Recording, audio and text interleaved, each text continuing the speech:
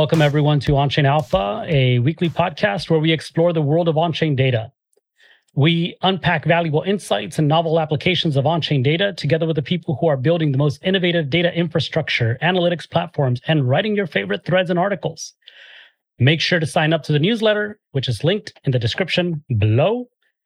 I'd also like to thank our sponsors for today's episode, Mosaic, your destination for on-chain rewards from your favorite brands, Bankless DAO, Media and Social DAO, onboarding 1 billion people to crypto. You can find all those links to learn more about them in the description below as well.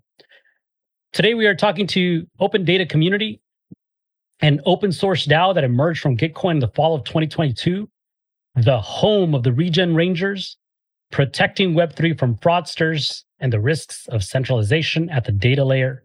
Our guests are Evan Powell, core contributor and founder, and Guillaume, aka Popo, core contributor and data scientist, also lead developer of Civil Score Python package, now available on Gitcoin Grants. I will link that later on in the description as well. Some of the topics of the conversation today will be on-chain agents, Gitcoin Grants, and civil resistance. And we'll also talk about emerging trends in crypto and AI. I'm really excited for this chat today. How are you doing, Evan and Guillaume? Good, great. Thanks for having us. Yeah, thank you. Very happy to be on Crypto Sapiens. My pleasure. Now, Evan, you and I go back, I mean, not terribly long, but for a little while. I think at MCon 1, or MCon 2, we met up in Denver. Yeah, that's great. I mean, I remember you talking a bit about what you were going to be doing then, and it's just wonderful to see how far the project has come along, all of the impactful work that you're doing in the space of open data. So to get started, why don't we just briefly talk about how you got into crypto? And then we'll also ask the same of Guillaume. Yeah, great. That was a key moment for me, actually, meeting you and getting to know, some of the people behind some of these projects, including Crypto Sapiens, that we've all been aware of for some time. But it was great to meet you then, and thanks again for having us. For me, I'm a many-time founding CEO of generally open source projects. So whether it's, event-driven automation or a lot of data stuff, so storage, I helped found a couple of what became pretty big, or at least widely used storage projects and so forth. And for me, I was looking around after the last company and thinking, how can we kind of help fix this funding gap when it comes to true, or at least technical creators? So technical creators. Do we all have to try to build unicorn to get our projects supported? What about this long tail of orphaned projects, or projects where it's somebody working 12, 14 hours a day, and that dependency is in everyone's code and what's going on. And Gitcoin, of course, and the team there foresaw this issue years ago. And so I thought, hey, why not see if I could volunteer my way into a role at Gitcoin? And that's kind of where I was at when I was chatting with you. And it's been a great ride, I would say. And I also have I'm disabused of certain notions, positive and negative, about crypto that we can get to a little bit later. Wonderful. Guillaume, how about you? How'd you get into crypto? I first touched crypto back in 2018 when there were a bull market. But then I stepped on and I did not quite understand first because I did not research it. But in 2020, when I really got into what Bitcoin was, that was very interesting to me.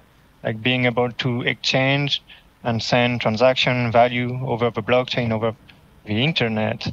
And so that's when I really got into crypto. I started learning everything about Bitcoin, and then I moved on to Ethereum. And here I am, a few years later, passionate about Web3, recently quit my job to come full-time on that space. And I really joined and understood about Gitcoin and open data last year when I was looking for side projects, and I found that hackathon that was started by Evan, and the FDD workstream. And that's what made me join also the open data community and staying a core contributor here. That's actually great, and actually segues pretty nicely into the next part of my question. How did Open Data Community get founded? We just heard from Guillaume that there was a hackathon that was started by you, Evan. Was that part of the Open Data Community, or was that like a predecessor to the Open Data Community? Yes, both, I guess. And so really, it was, there's a vision of a number of people. But yeah, for sure, what we saw at Gitcoin, what Gitcoin has been doing really is decentralizing itself. So what does that mean? Well, from a technical standpoint, it's has been kind of a marketplace, right? A SaaS-like centralized marketplace that is now becoming more of a protocol. And so while the rounds that are ongoing now, and shout out to a few open data community related projects that are in the round now, incidentally, and we will be defending this round as well. And we can talk more about that. But anyway, what we saw was the need then to enable not just Gitcoin to protect its own round, but potentially all of the hundreds or maybe thousands of communities over time that might want to do data science to protect these funding rounds, to protect it as well. And so we thought an open source community could be a way. Very quickly, we also saw that there was a risk, and we'll get into this, especially given the focus of your podcast and your effort here. We saw there was a risk of centralization of capture as well at that data layer. And so we picked up the mission of, protect Web3 and try to resist centralization. So that happened getting on a year ago. The ideas were spawned, so it's still pretty new. Initially, it was as part of FDD when FDD existed, which is the fraud and data defense part of Gitcoin at the time. And then we went, fully solo earlier this year. So it really fits with what's happening more broadly in Web3, but certainly in Bitcoin, which is this attempt to decentralize yourself, as they say.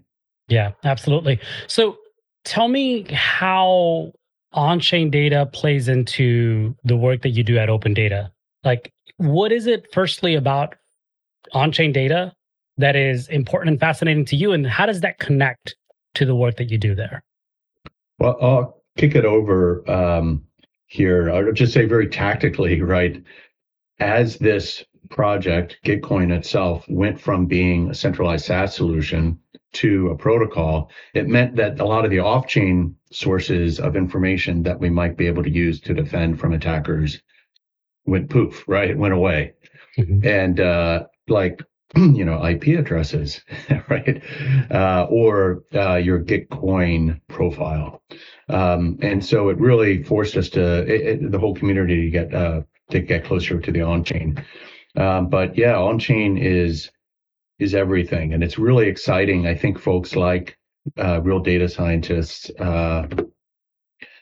view the potential of Ethereum as this decentralized, neutral, open platform as a way to really get signal out of behaviors that otherwise would be behind some centralized system.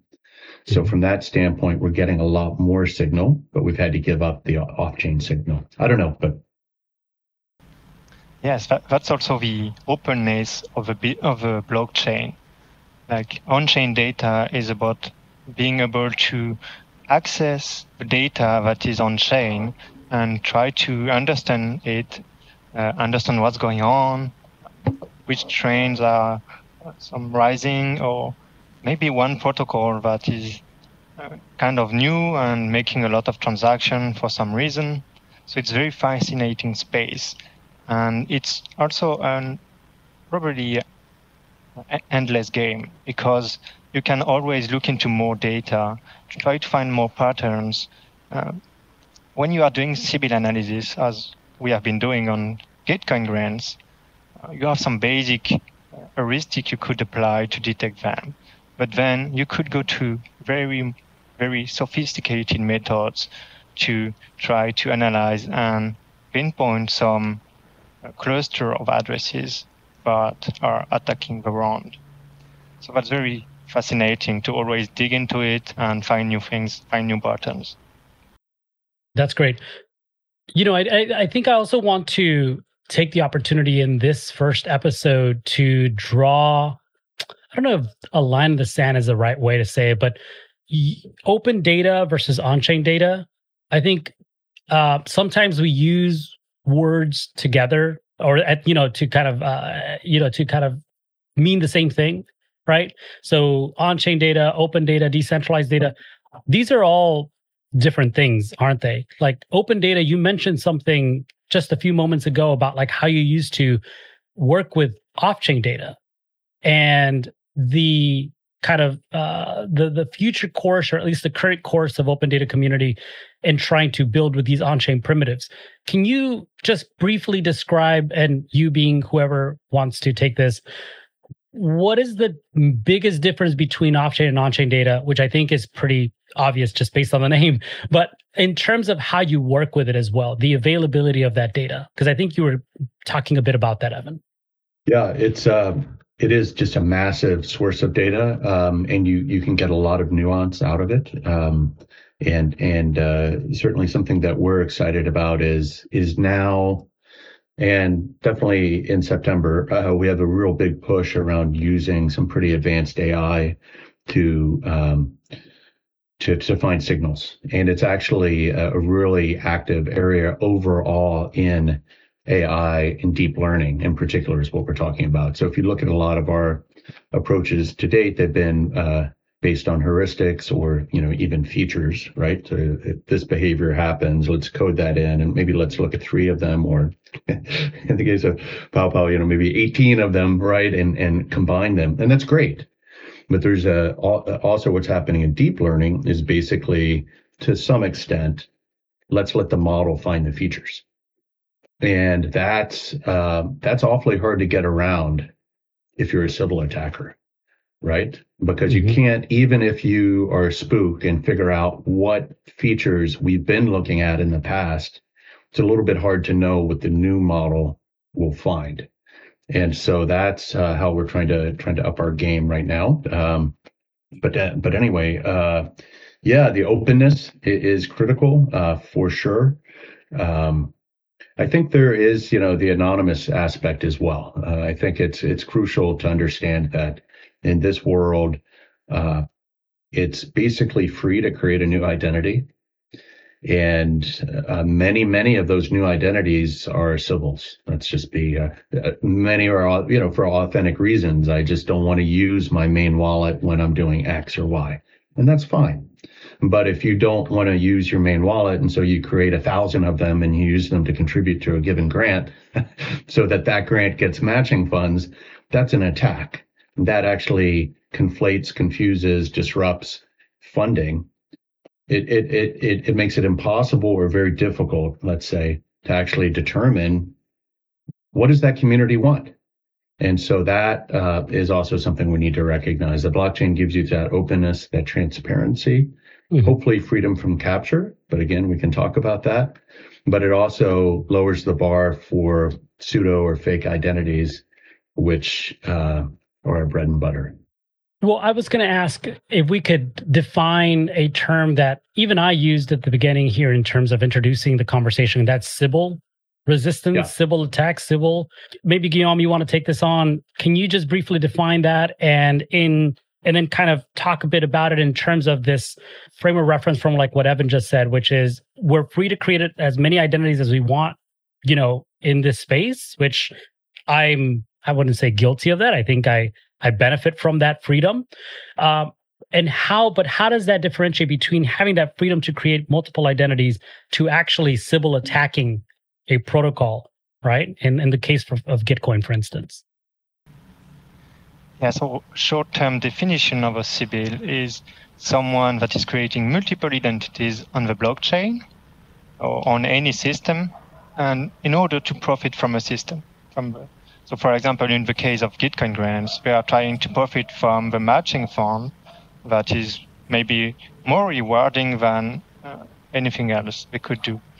The Sybils were trying to overtake their cost of forgery. So here the cost of forgery is the cost to create and attack the round in order to get more funds back from some donations.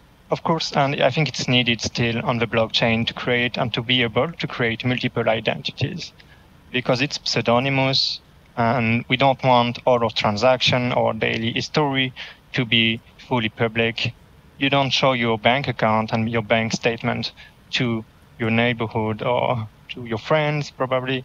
So why should you do it with blockchain? So here we may be guilty, but we are guilty for good reasons. And I think that's something that everyone should take care of and be very cautious about it, about their privacy and not mixing their identities too much on the blockchain.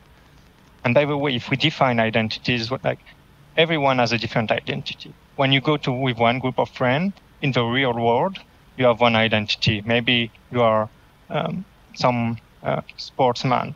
And then when you go to your job, you are someone that is very good developer.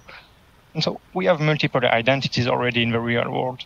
So we also may have these in the digital world. Yeah, the difference is, I think, and correct me if I'm wrong here, when you have these multiple personas, right, in the real world, you could be, like you said, you could be, a developer to a group of friends, to your colleagues. You could be an art collector to a whole different community. You could be a fantastic salsa dancer at night, when you go out with your friends. But the difference is you get to choose when and if you want to reveal these other personas to the other group of friends, right? These people don't necessarily have access to that information.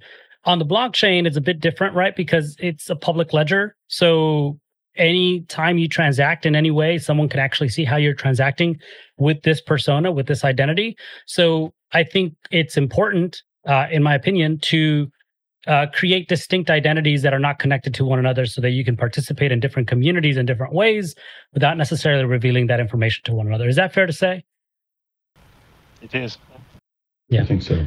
But the one takeaway that I got was, sorry, Evan, is that the main difference between that and a Sybil attacker is profit. You're profiting off a system because you are using or leveraging these identities to benefit yourself. Yes. In the case of a grant, you should restrict yourself to vote only from one account and not from all your different personal identities you have on the blockchain. Because you may not realize that you are disrupting the allocation of funds to some of the projects. Like maybe the project you are supporting is going to get more funds, but you are hurting another project that may not have the same person voting for them. This also happens a lot when people are expecting a reward in the future. So people would vote for grants expecting that some NFT may be airdropped to them or something. So that's also something that people are not aware they are becoming CBs when they do it, but they do it for the reward. We're just enthusiastic about supporting a project. We're like, I'm going to do it from, I forgot I had this wallet and I had that wallet, and you start to do it, but you don't realize that's an attack. And like you said, you're actually disrupting a system that would otherwise benefit someone else that's not, participating in the same behavior. Evan, you wanted to say something earlier and I interrupted you. Go ahead. No, just two things. One is we work with communities, of course, and helping them exactly navigate this. Because the goal is transparency. Mm-hmm. So here's the line for us: civil, non-civil, right? Mm-hmm. You should write that down. It's a little bit unfair to only do it retroactively. That's one thing. Second thing is we're 20 minutes or so in, and I've failed to mention Passport, right? So one of many ID projects, but one that is also out of Gitcoin, doing amazing work, enabling folks to self-attest to aspects of their identity. And that is really proving to be helpful. It raises key concept that we just talked about, was cost of forgery, right? So that cost of forgery potentially is increased by projects like Passport, because if you think about it, Okay, you need to have just an example, a GitHub stamp may be helpful. All right, well, I mean, I can script that. Well, that's not enough. You need enough tweets. Okay, that's not enough. You need a lens protocol. Okay, I mean, at a certain point, we're going to get, the goal is collectively, we're more of the part, watching the round and squelching the symbols that get through. Passport is more the part of increasing proactively the cost of forgery. But at a certain point, we want to raise that cost of forgery so that the symbols go somewhere else. But, meanwhile, some of the costs are dropping. Like the current round is being run largely on optimism. So that's good. Gas costs are down. Okay, but then gas costs are down. So the cost of forgery is down like a lot, 100x just on that basis, probably. So it's just something we're looking at constantly. But writing down just the basics of what do we think a Sybil is? Okay, what about these programmatic airdrop farmers? I mean, if you look at any given moment on Ethereum and try to do a decent graph, good luck. It's not trivial, but B, you see a lot of this sort of behavior where some of the top, the most central, some of the most central smart contracts being used by donators to Gitcoin rounds, as an example, are often associated with airdrop farmers, right? So you do see that kind of behavior. Okay, but when is that good? When is it bad? Some communities are like, well, maybe that's going to be liquidity for our token. We don't want to close off all airdrop farmers, but you ought to at least write it down and try to do so in a transparent way. But it's not all about data science. It's also about the openness and enabling folks to try to work in an open way. So yeah, you brought up Gitcoin Passport, which thank you so much for bringing that up, because I think when we talk about data and using that to, I guess, create more sophisticated identities in this case, I think Gitcoin Passport is definitely a pioneer in this area. Give us a few examples of ways that they leverage this open data, this on-chain data. You mentioned Lens. So Lens identity is on-chain, right? What are some of the other ways that you can prove your identity, or I guess not prove your identity, but increase the reputation of your identity, I guess, for lack of a better word, with Gitcoin Passport? You want to take it? I just went through the passport exercise and I just clicked madly everything, but they're always adding some more on-chain self-attestation methods, but I can't remember some of the new ones. Maybe staking would be an example of that, right? There's a Google account, Facebook account, Gmail account, Twitter. So a lot of off-chain also stamps, but also some more advanced protocols such as Bright ID, proof of personhood, and others that systems that try to prove the humanness of someone. These systems are very interesting, and by the way, I definitely recommend reading the Vitalik piece on that part. Yeah, it's on WorldCoin and proof of personhood systems, but that's a whole other topic. I mean, if we get started on that, we'll never finish this. Yes. But it helps also in the context of proving that one person is one person. Yeah, so I think you mentioned some of these badges would be, I guess, off-chain sources. My question then, and obviously I'm not saying that you're represented as a Gitcoin or Gitcoin Passport here, so I don't expect you to have an answer, but being an open data community that's working with on-chain data, what is some interesting on-chain data you think would be interesting to have them add as a way to validate or prove your identity and increase, I guess, your reputation score and Sybil resistance on Gitcoin grants? That's not an easy one. So I think already the Passport team is doing their best to add some stamps about on-chain analysis and on-chain stamps. Probably someone that is stacking some tokens or whatever the token. It does not to be a Gitcoin tokens. It could be Ethereum or something else. So if they can prove that they have some amounts of tokens, and also using some decentralized protocols for lending, borrowing, these are it showcases real activity on the blockchain. But a new user that is onboarding onto Gitcoin and that is voting may not have that activity. So that's also a balance to find between new users that are onboarded and old users that can deal with protocols such as Uniswap and Aave. It's a real tension, but on the other hand, it kind of makes sense. So you have these off-chain methods of attestation, right? Which presumably are particularly applicable to folks who don't have the on-chain history, right? Mm-hmm. And so that new user, because otherwise a lot of the signals we see from Sybils are they can look a little newbie-ish. Now, there's some other signals that we've talked about, but maybe we don't want to talk really loudly about that also I think are making it into passport stamps as well. And the beautiful thing of if you run, actually, there's been a massive amount of manual analysis done. So, the human correlation engine over there is Connor, if you know, he has done. There's an enormous amount of work, and others have at Gitcoin. But we're basically adding to that now generative AI approaches or GNNs to really be able to predict behaviors. And those then come up with new symptoms. And some of those, to the extent you can discern them, maybe those could be something that could become a stamp in the sense that you could ask somebody like, attest that you are.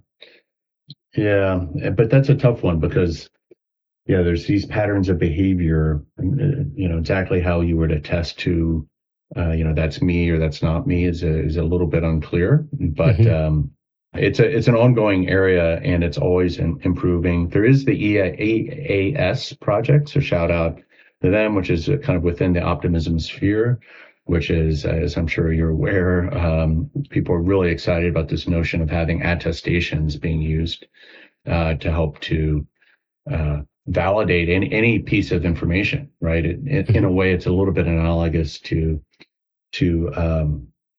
hypercerts, right? This idea that we're going to set up a way to use the on-chain methodology to set up in a way metadata so that you can validate someone else's carbon offsets. And then we can, do that in a transparent way.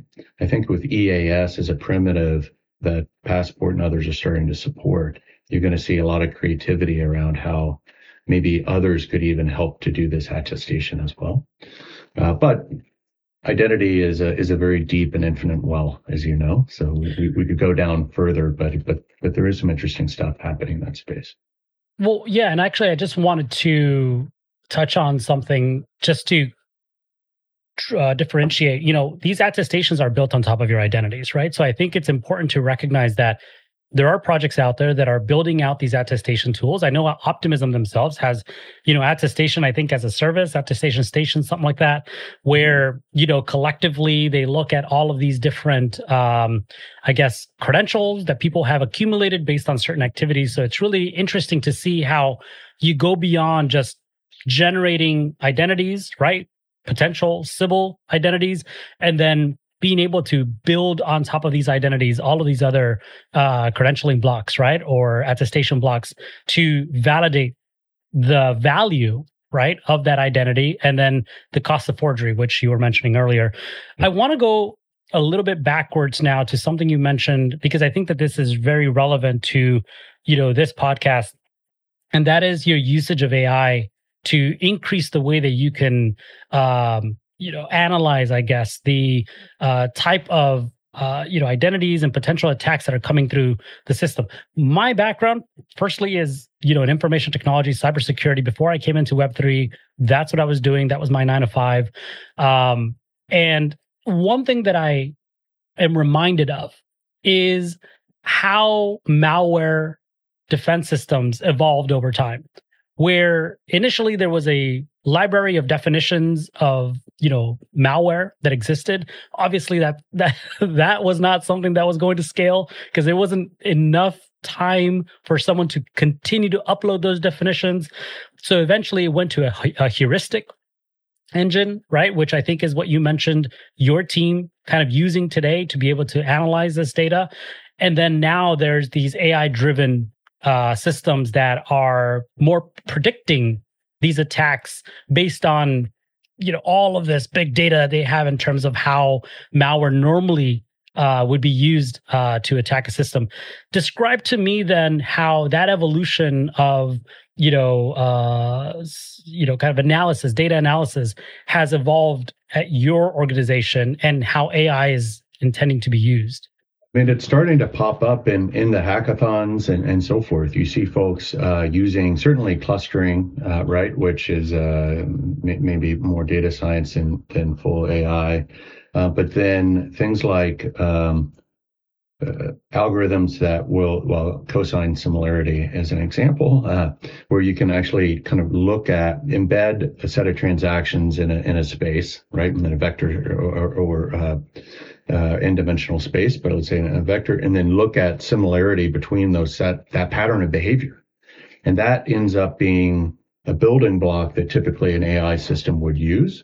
But you can just, if you get transactions into this embedded space, you can do cosine similarity like lookups on, this looks awfully like, other symbols that we've seen. And it's sort of it's not baby steps because it's non-trivial, but it steps towards the full use of AI to then learn across these. And you're using, not always, but you can use some flavor of model to do that initial embedding as well. So to back up a level, I would say, you can start with linear models that take known Legos. And we're really proud of the open data community and previously Gitcoin Legos. And you can see those, and you can maybe tie them together with linear or other models. That's kind of ML, feature engineering driven. But then you can start to really take interesting data, like again, the last K-hop, where K should be a pretty low number, otherwise you're just you have a big Google bill. But anyway, K-hop transactions to certain wallets, and then look at those using some of the primitive basic approaches of AI, like cosine similarity or other, Jacquard distance, I think, is another one that Pao has used, et cetera.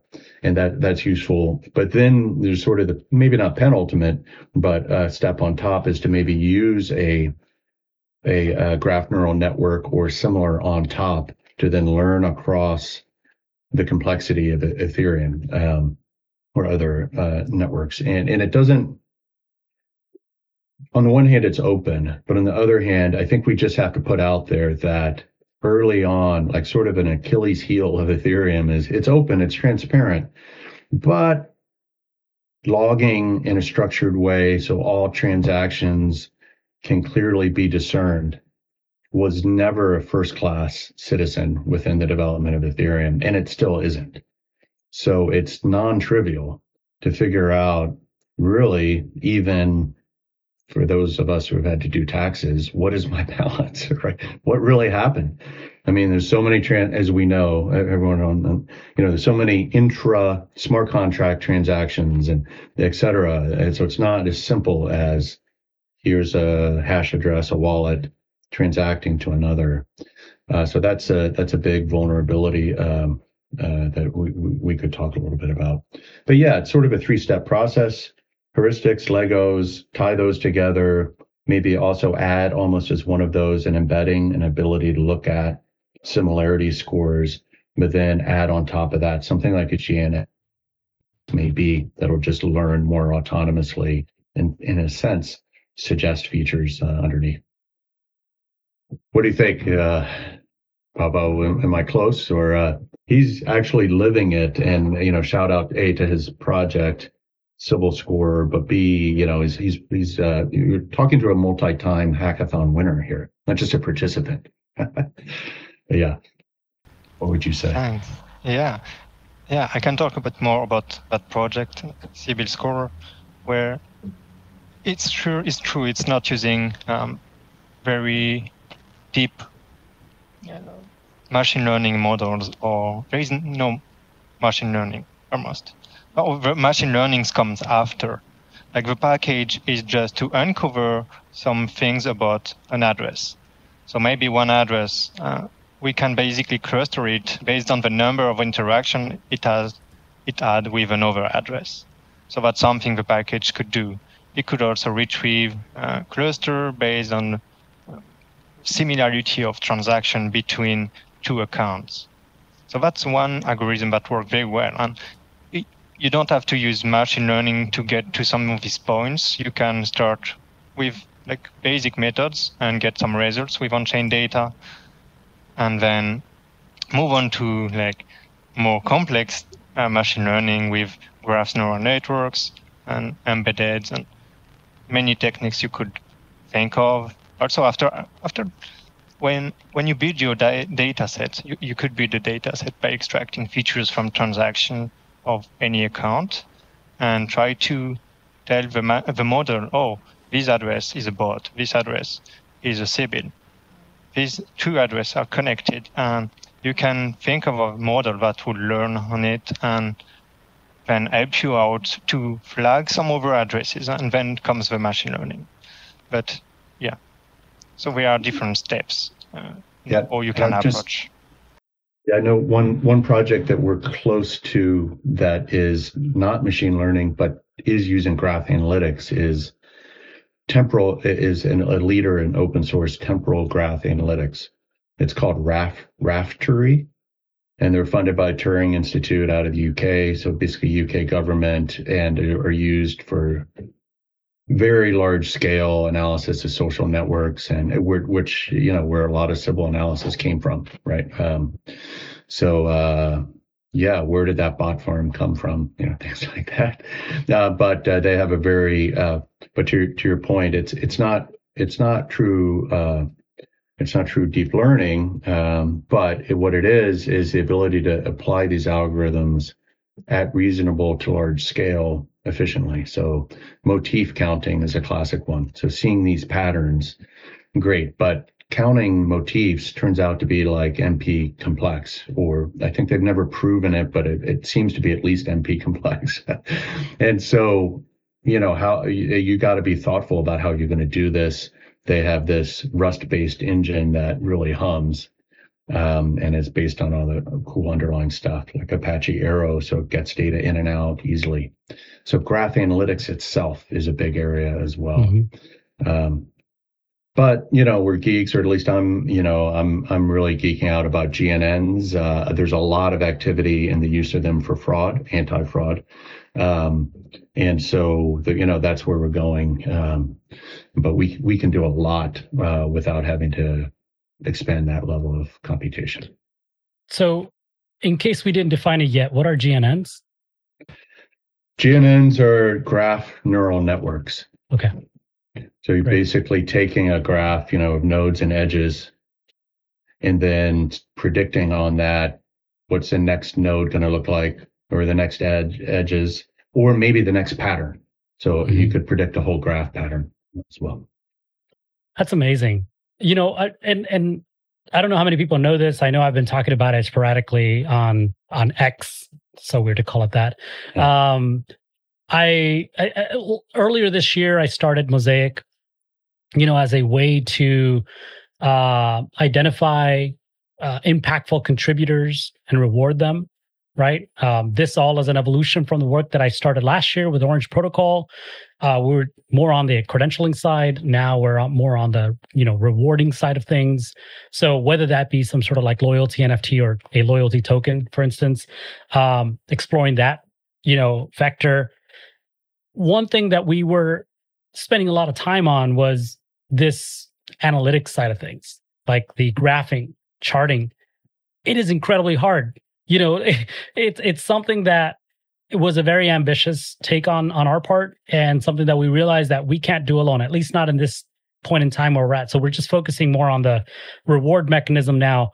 But it'd be really wonderful to work with a team like yours, to be able to integrate the two, where you're able to define and design, I guess, the back end that looks at user activity, in a given community or a protocol or something else, and then apply some sort of scoring to that activity that then they get rewarded for. It's like, hey, you're in the top 10 or 20% or whatever that becomes reward criteria of this community, bravo, here's some incentives, like starting to build out these kind of I guess attestation Legos, reward Legos, etc.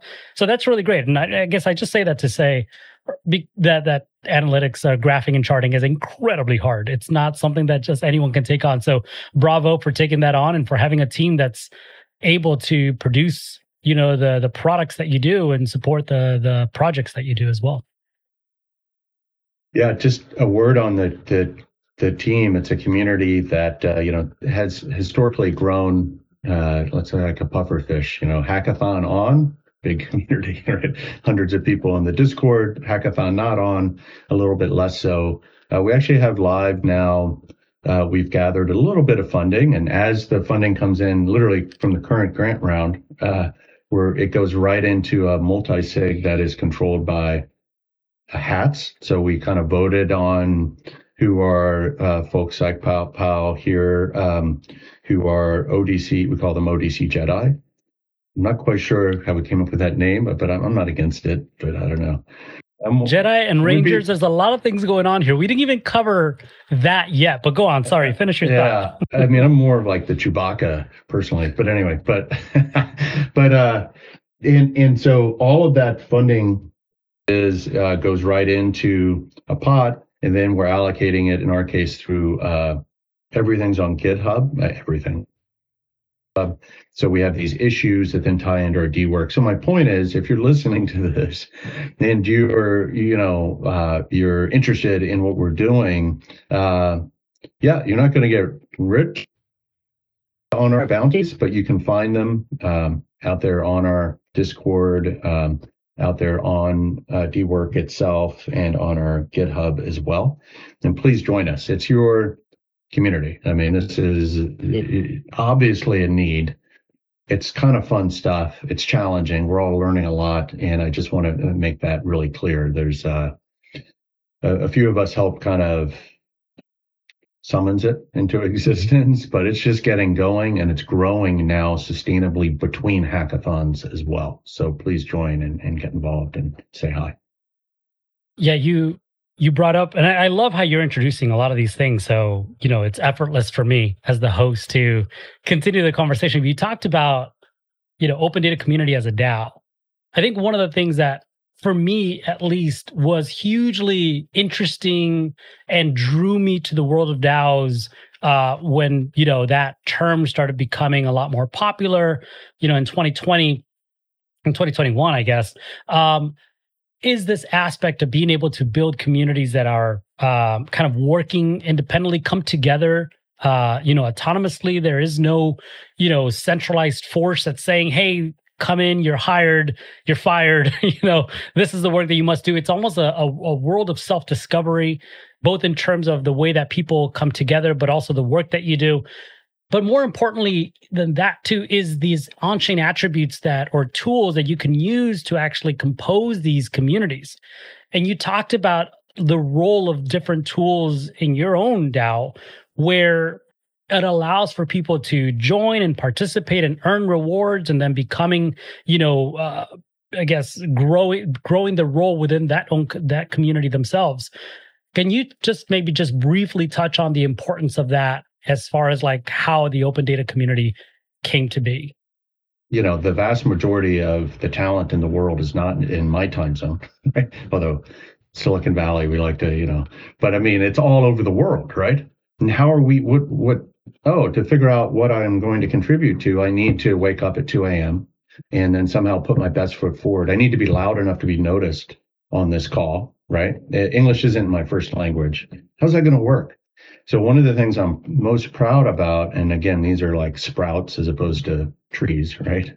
But most proud about is that we're trying to use the tool set out there in an open way, but also trying to stay as async as possible. So when people have time after work, or during work for that matter, and I'm also really proud that you pulled the ripcord there, Papa, and went all Web3. Anyway, so async is the one thing that people, I don't think, and fully remote, of course, grok, but then otherwise we're trying to use, just the right ingredients. Yeah. So we also teased and just earlier that we wanted to touch on some of these emergent trends in crypto and AI. I think you touched a little bit on how you as a project and founder are looking at AI to add value to the work that you do. Tell me a little bit more about just generally that space and what you see coming in or just maybe on the fringes that's really exciting to you. Because I mean, AI could be a lot of noise too. As we've seen, it's saturated our social feeds. But let's try to find the signal from the noise in AI. What are some of those things that are really exciting to you that you're seeing right now? Sure. So there is a project that'll be announced shortly of some collaborators that we and others have, including Ocean. So Ocean Protocol, at some level, is just using Web3 as a gateway, if you will, to access control data, and the data can be anywhere. But it's also enabling you to do compute on that data as well, which has a lot of practical benefits as well, because moving data is hard. So, Ocean is real. It goes, it has a token, so it goes up and down with the level of hype. But we appreciate them. There's a project that, and not the only one, but there's a project called Algavera, which is something about using LLMs and helping people to build their own agents, right, and run them in a way that is decentralized. That's pretty cool. And then I'll just say, though, that if you look at literature on Sybil attacks, how to defend them with AI, you pretty quickly can find Sybils are another way that it's described for injection attacks to be described. So there's this notion that we should go towards federated learning, right? Where let's try to decentralize the learning process so it's not all, Sam Altman may be a great guy, but maybe we don't want him to run the world with his AI, right? So let's decentralize literally the training. Okay, as soon as you decentralize the training, you get into the question of, okay, well, this node is telling me that, I don't know, Evan did X. Well, do we trust that node, or is that node, in fact, a Sybil? So it gets very meta. When you get into federated training of AI, you actually run into a Sybil. So we may try to train models in a distributed way in the future, decentralized distributed way in the future, to defend from Sybils, but we may get attacked by Sybils doing injection attacks where, they're feeding back negative information. Anyway, decentralizing training is really a big deal, I think, to help democratize it. And overall democratization of AI is crucial, I think. And LLMs really help it. And a lot of the stuff coming out of Hugging Face and some of Pavel's neighbors, the FAIR project, which is Meta. I'm not a big Facebooker. I'm not even on Insta. But man, the code coming out of there is unbelievable. And it's some of the fundamental projects that can be used. Literally, I'm running it on my laptop to do some pretty interesting stuff. So I'll just say, if you go down the rabbit hole, keep an eye on FAIR, and the projects coming out of there, like 5. There's a bunch of them. And then keep an eye on decentralized training. But popping up a level to the crypto space, I do think, watching what Ocean's going to be announcing here and what they're doing, and Algavera has some really sharp people as well. And there's these virtual AI and crypto summits happening that Algavera is involved in as well. Amazing. Yeah. Now, as we are getting close to wrapping this up, I do have a question that I want to ask both of you, but I did notice, Guillaume, you were going to say something, so please go ahead. Yeah, just short one. I would add like ZK proof of someone using a machine learning model. That's something that is emerging trend, and a lot of future in that area. I love it. Yeah, I know ZKs and ZK proofs are something that are gaining a lot of popularity. Not new, obviously, but I think people are recognizing the value of that, especially in some sort of like privacy preserving fashion and credentialing and so on. So the question that I wanted to ask both of you, maybe we start with you, Guillaume. We've talked about the world of on-chain data, open data, Sybil resistance, just Sybil identities, and even talked about, how AI is being implemented at the open data community. We've touched on a lot. What are some of the things that are really exciting to you as you look at this space in 5 or 10 years? So for the on-chain space or for crypto in general?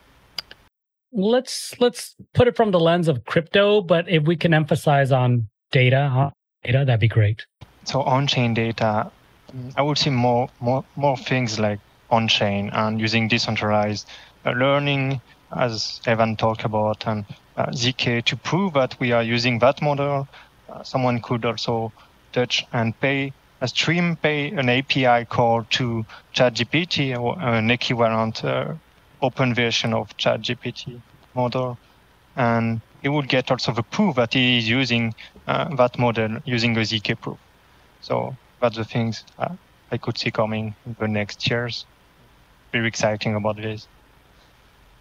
And I would also touch on maybe Arkham Intelligence and how they are building something big around data science, but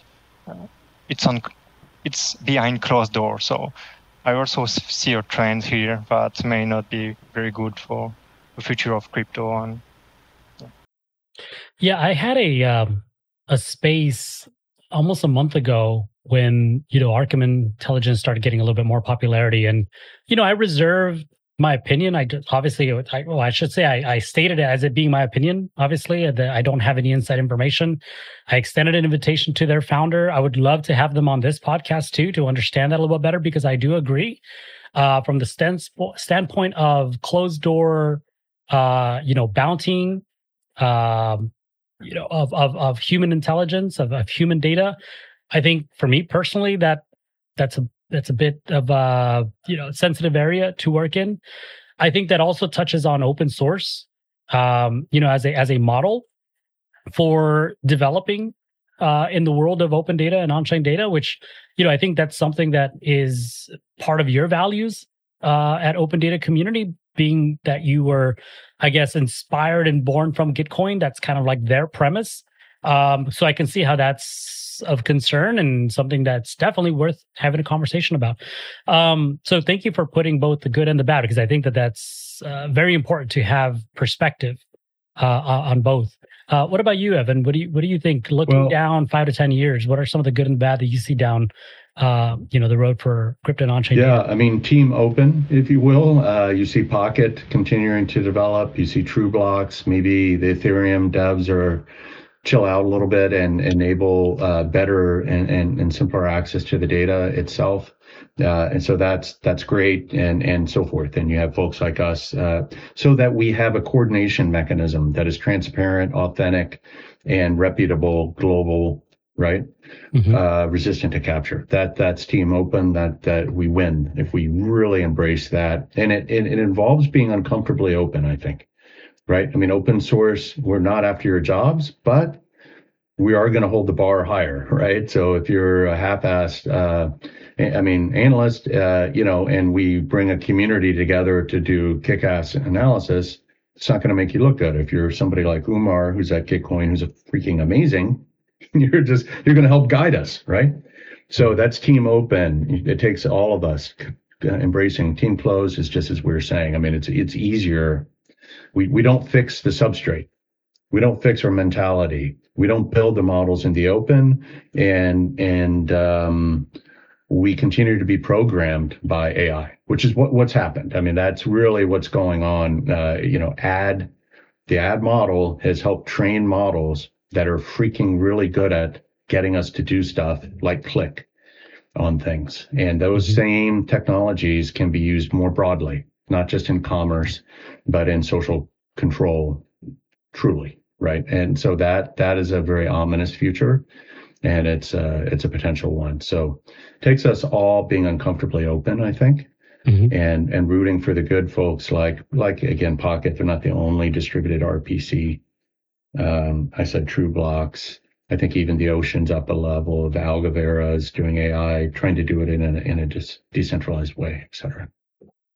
Yeah, I'm going to have to make sure, to grab all these links from you so we can put it in the description, or not even the description, a comment below this, so that anybody who's listening to this can just go and check that out, because I think you brought up a lot of really amazing projects, and certainly some of the ones that I'm going to be reaching out to come and participate in this podcast, because, that's the point of it. So as we close out, I guess I would ask, did we fail to mention something here that you think is kind of something that we should talk about, or at least note of? I would just say take the time, the effort to try to support decentralized work at the data layer. You're right. Graph analysis is hard enough. Do I really want to run my own node? Yeah. But in the medium to long term, we have to do that work to support the substrate.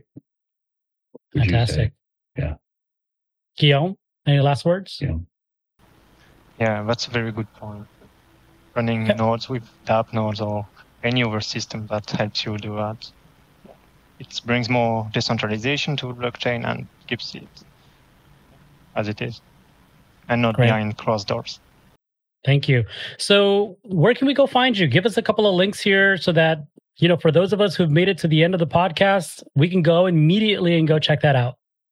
So you can find me on Twitter or on the Open Data community Discord. I'm at Poopoo or Poopoo Web3 on X. You can also participate and vote in the grant round I'm currently on with the Sibyl Score project. And you can find me on the open source grants round. Great. Yeah, and I'm just ePal 101 most places, Discord, X, etc. Reach out. OpenDataCommunity.org is our very creative URL, and you can find links to the Discord and the GitHub there. We're on the Web3 education piece of the current grants round, and so check us out there and give us a vote. Give us a shekel or so, but don't spin up 1,000 Sybils and give us 1,000, because we will have to help squelch you. But thank you. All right, fantastic. So without further ado, thank you so much to everybody who tuned in. Make sure you check out our episode next week and follow our guests on all the social links that they shared, and check out Open Data Community at opendatacommunity.org. Thank you very much. Bye-bye. Thank you.